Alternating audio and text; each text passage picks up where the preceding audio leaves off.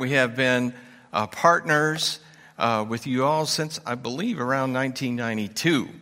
And we just thank the Lord. I want to show just a couple of pictures to say thank you, and hope that when you see these pictures and the people in them, you can connect that you have a part in that. Now, our story, I had a grandfather who was a church planter. My parents are in the ministry. When I was 16, we went to the Philippines.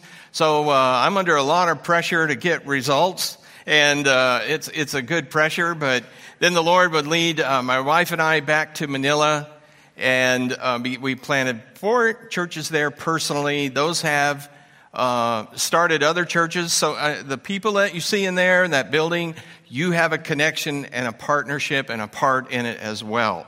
The Lord, around 1999, led us to base in Hong Kong to begin to minister to the Chinese and plant a church in Hong Kong, and also to use it as a base for training other pastors and leaders. Very difficult right now for many Chinese people around Asia to be able to live for the Lord. But the Lord has doors open, and people are very, very receptive in many places in Asia. Not everywhere, but in many, many places they're really searching for the Word of God. You've helped us to plant churches in closed places, providing Bibles and discipleship lessons and a form of livelihood. One of the first ones, we would have a washing machine for the church planter and his family. I don't know if you remember that. Some of you all remember that or helped invest in that? Yeah. And then right now, noodle stands are much more popular and easier, and some other things that I won't mention while we're taping and stuff. Wednesday night, I'll give you some exciting things of how the Lord is working. They believe 150 million people in mainland China are Christians, at least. And thank the Lord for that. And they are very hungry for the Word of God. And yet that is still just 11 or 12%. But they are in many ways really searching for the Lord. It's estimated 40,000 a day are coming to Christ in China. And I believe that's correct, maybe even low. And of course, with 1,400,000,000, we have a ways to go. I hope you can also connect that people in that picture came to Christ because of our partnership together and with the Lord and with the Word of God. So please do get our prayer cards in the back, and please do pray for us and pray with us. And we just wanted to say thank you so much for your faithfulness and partnership. We don't know how much time we have, right? I was born 7 years after Israel went into the land, which one of the final big prophecies, and we're still here. I don't know why we're here, but the Lord has a purpose for us, and what we're going to do, we better do now. Now, for the message this morning, I'm going to put everything up on the slides, even the scriptures, and this is a mission conference of reaching people around the world, and your theme is We Speak Jesus, and that Ephesians 4 is where it came from. We're going to be also looking at some scriptures there, and this is all about saving souls. Where everyone is born into this world separated from God because we sin, we're sinners, but He has made a way back, not only for eternal life, but also to have a life of purpose now.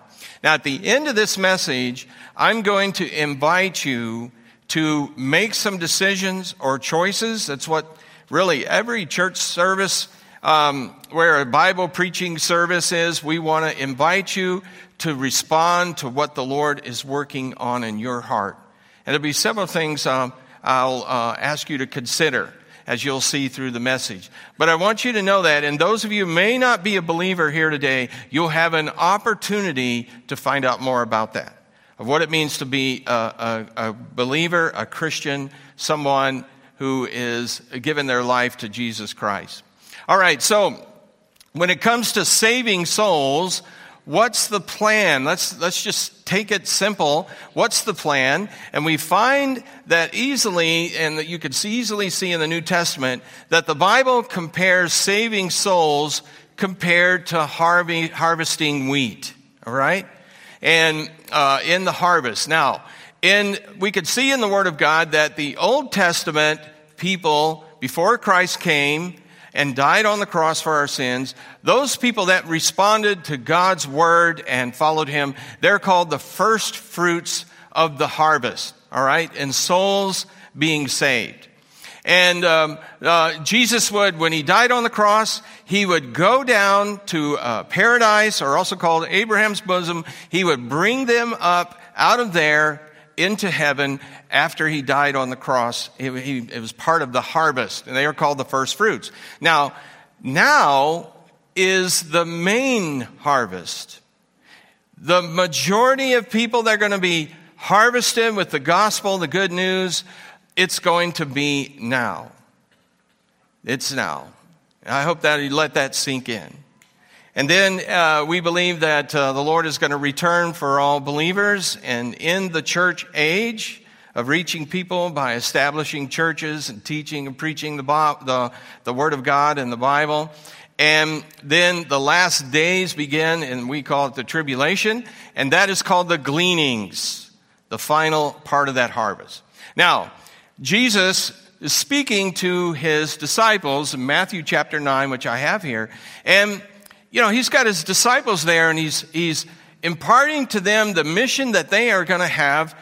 They begin to understand it's worldwide, and he'll give them a commission to go into all the world at the end. But before he does that, in Matthew chapter 9, the Bible says, when Jesus, saw the multitudes, he was moved with compassion for them because they were weary and scattered like sheep having no shepherd. Then said he, Jesus, to his disciples, the harvest truly is plentiful, but the laborers are few. Therefore, pray the Lord of the harvest to send out laborers into his harvest. Because the plan was just not for Jesus, his disciples, to train them, and then that was it. The harvest was going to continue, but more laborers were needed, more harvesters were needed, because there are many souls to save. So he says, you ask the Lord of the harvest to provide more laborers. Well, we find out who are the harvesters. We find it in Ephesians 4. We find the answer to that prayer in Ephesians 4. Now, Ephesians 4 is like many New Testament books of the Apostle Paul. The first 3 chapters are some very important doctrinal truth. And then chapter 4, 5, and 6 begins to apply it practically. Now here's chapter 4, Ephesians 4, verse 1. He says, I therefore, the prisoner of the Lord, beseech you to walk worthy of the calling with which you were called. Speaking to that in the Ephesians church, and then collectively to all of us as New Testament Christians, he says, you've got a calling, and I want you to walk worthy of it. Now notice, no one is left out. Sometimes in our kind of churches, we think that only those that are the pastor and the staff and those working full time, they're the ones serving the Lord. They're the ones following a calling, and we're here to help them, pray for them, support them, but they're the ones to be doing the work of the Lord. And that's not what the Bible teaches, as we'll see in Ephesians 4, in some more verses here. Here in verse 8, it says, therefore, he says, when Jesus ascended up on high, he led captivity captive, that's the Old Testament harvest, the Old Testament saints, and gave gifts unto men. And this will be the answer where Jesus said to his disciples, pray and ask the Lord of the harvest to provide laborers. The gifts are the laborers for the main harvest. And here they are in verse 11, Ephesians 4:11. And Jesus, he himself gave some, these are the laborers, the harvesters for the church age, gave some to be apostles, some prophets, some evangelists, and some pastors and teachers. Now, apostles were those that were personally sent by Jesus Christ. He appeared to them personally, or they saw him personally, and we don't have those here today. Then there are the prophets, which we see in the book of Acts, and I believe that those prophets are there and are doing a work because the Bible wasn't completed yet. But once you see the Bible completed, you see the apostles and prophets, we don't have them around anymore. All right?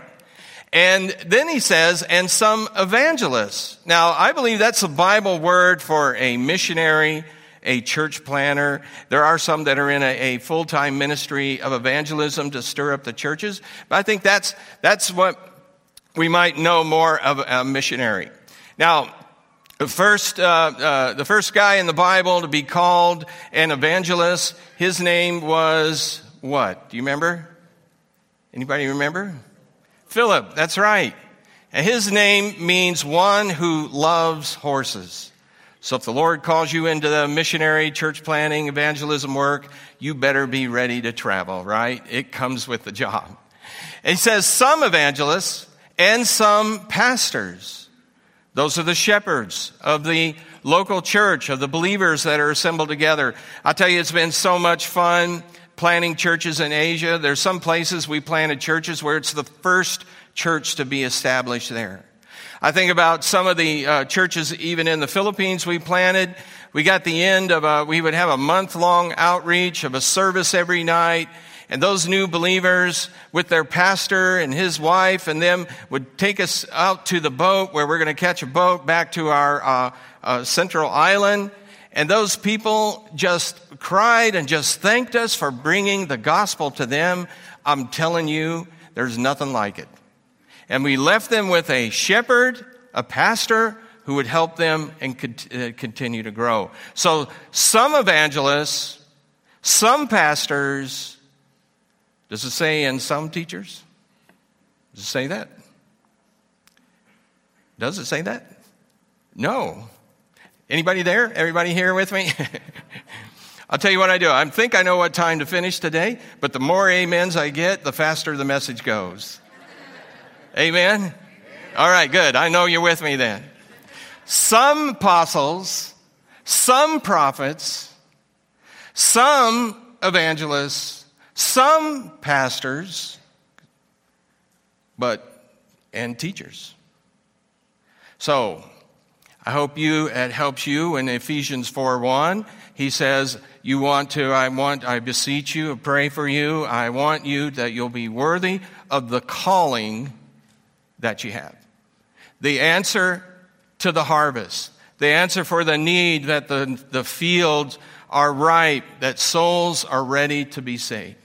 Now, when you think of the word teacher, you probably think of a group of people, and we're not really talking about that. And how do you harvest? How do you harvest souls? Well, in Ephesians 4:15 in that chapter, he says that speaking the truth in love and may grow up in him in all things who is the head, Christ. Teaching is speaking in that context.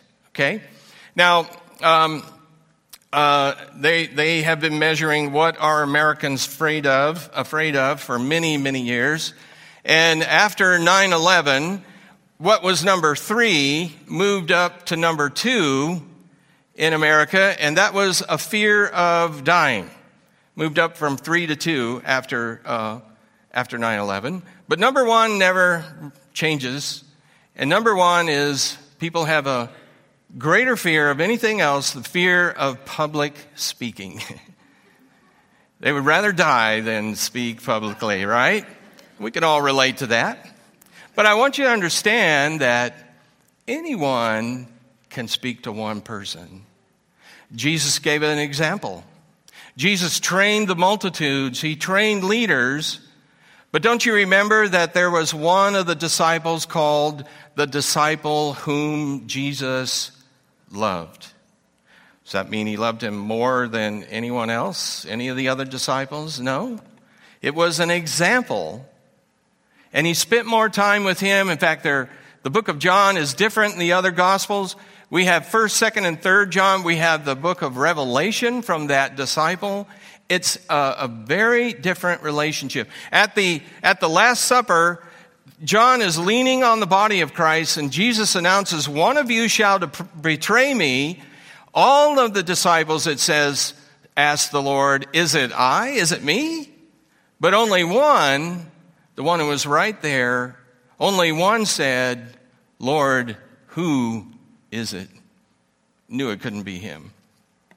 So Jesus gave an example that he did minister to multitudes and train leaders as missionaries and as pastors have to do, but he also had a one-on-one disciple to show us that anyone can talk to one person and be a teacher of the Word of God. What are you teaching? As Pastor Marty said, it's what we call the gospel, the good news. For I delivered unto you first of all that which I also received, how that Christ died for our sins according to the Scriptures, and that he was buried, and then he rose again the third day according to the Scriptures. There's a new life in Christ. If he defeated death, he could defeat anything. But many Christians will get saved and be happy they're saved, and many will be thankful they're saved, and that's kind of it. And that's what Pastor Marty's talking about, where discipleship moves you along. And I put here, let's remember there will be some accountability, that one day it is possible when we meet the Lord, he'll say, well done, good and faithful servant. But also, it says in 1 John chapter 2, he wrote, and now little children, abide in him, that when he appears, we may have confidence and not be ashamed before him at his coming. In other words, it's possible to be with the Lord and there be some times of accountability and we regret not serving him. Now, we have very little time left, don't you think? I mean, what we see in the world today is the enemy of God making every move possible, everything that God ever created or set up or designed, every one of those things, the enemy is making its move towards the end, and yet it's a greater time to reach people. People are more receptive than any other time before. One of the interesting things about the lockdown in Asia is that we had many Buddhist people ask us, is this the end of the world? And what's amazing about that is that's not really a part of their belief system. So I say that to say, people may sound like they're not receptive. Don't believe a word they say. Just get the gospel to them. The Lord is working in their heart. But there is going to be accountability. So this part of the message here may be a little uncomfortable for you. In some churches, I'll say, hey, let's evaluate our Christian life. Are you an A grade Christian? Would you get an A for your Christian life? Are you a B? Would you get a B? A C? I have in some churches, I said, okay, everybody here that's an A Christian, say A. I won't do that today. No problem. And those that are A, they never say it because they're too humble, right? They got it nailed, being a great Christian. And, the C Christians, I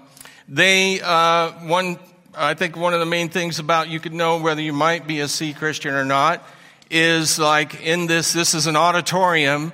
C Christians pretty much just auditing Christianity in the auditorium, right? And auditing, when you audit something right, there's little accountability. You can attend, you can get what you can from it, but you're not really involved, no measurements, stuff like that. And they're not really happy being C Christians. Sometimes you might think you're a C Christian, but it's just because you need to grow in the Word of God. There are 7 stages of spiritual growth. The B Christians want to be better. Now, it's hard to know whether, we would never want to say, well, I think I'm an A Christian. As soon as we say that, we're not sure because we said, well, I think I'm an A Christian, right? But we do know the Apostle Paul had to be he's a pattern for us to follow. And yet, even himself, he said about himself, I am the chief of sinners, because he killed Christians. He put them in jail. Men, women, and children, until the Lord appeared to him. And yet, he went on to make an unbelievable impact because he followed what the Lord wanted him to do. Now, the Apostle Paul, I want to read in Acts 20 what he said to a church he started, a church at Ephesus. He knows he's not going to see them anymore, okay? But he would know the Old Testament. He was an expert in the Old Testament. And in Ezekiel 33, the Bible says, God speaking here, when I say unto the wicked, O wicked man, you shall surely die if you do not speak to the warn. Let me start at the beginning. When I say unto the wicked, O wicked man, you shall surely die. If you do not speak to warn the wicked from his way, that wicked man shall die in his iniquity, but his blood will I require at thy hand. Speaking to Ezekiel the prophet. The Apostle Paul would have known that.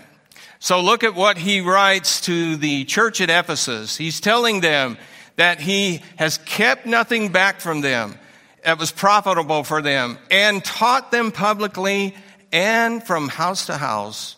And he's saying, I'm not going to see you anymore. And look at the last verse there. Wherefore, I take to you record this day that I am pure from the blood of all men. Now, how could that be? He didn't get the message of the gospel to every person in the world. And those people there at Ephesus, that is a very strong church there, a fantastic church, a church to follow.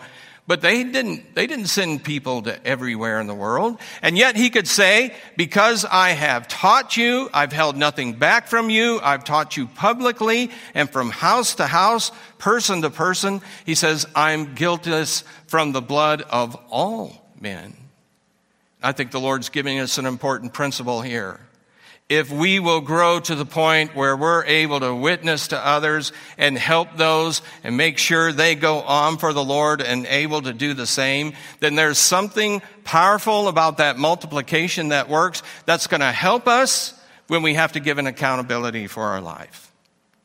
Well, notice here, just quickly in summary, that we have a calling. There are no more apostles and prophets, but you could be called to be a missionary, and maybe this week, maybe today, the Lord is working with some of you and calling you. In the first service, there were some. Maybe the Lord is calling you to be in full-time ministry, a youth pastor, or some type of work. Maybe He's doing that. But if He isn't calling you to do that, He's already called us all. And by the way, the missionaries and the pastors are apt to teach. All of us are to speak to individuals. We all have that calling.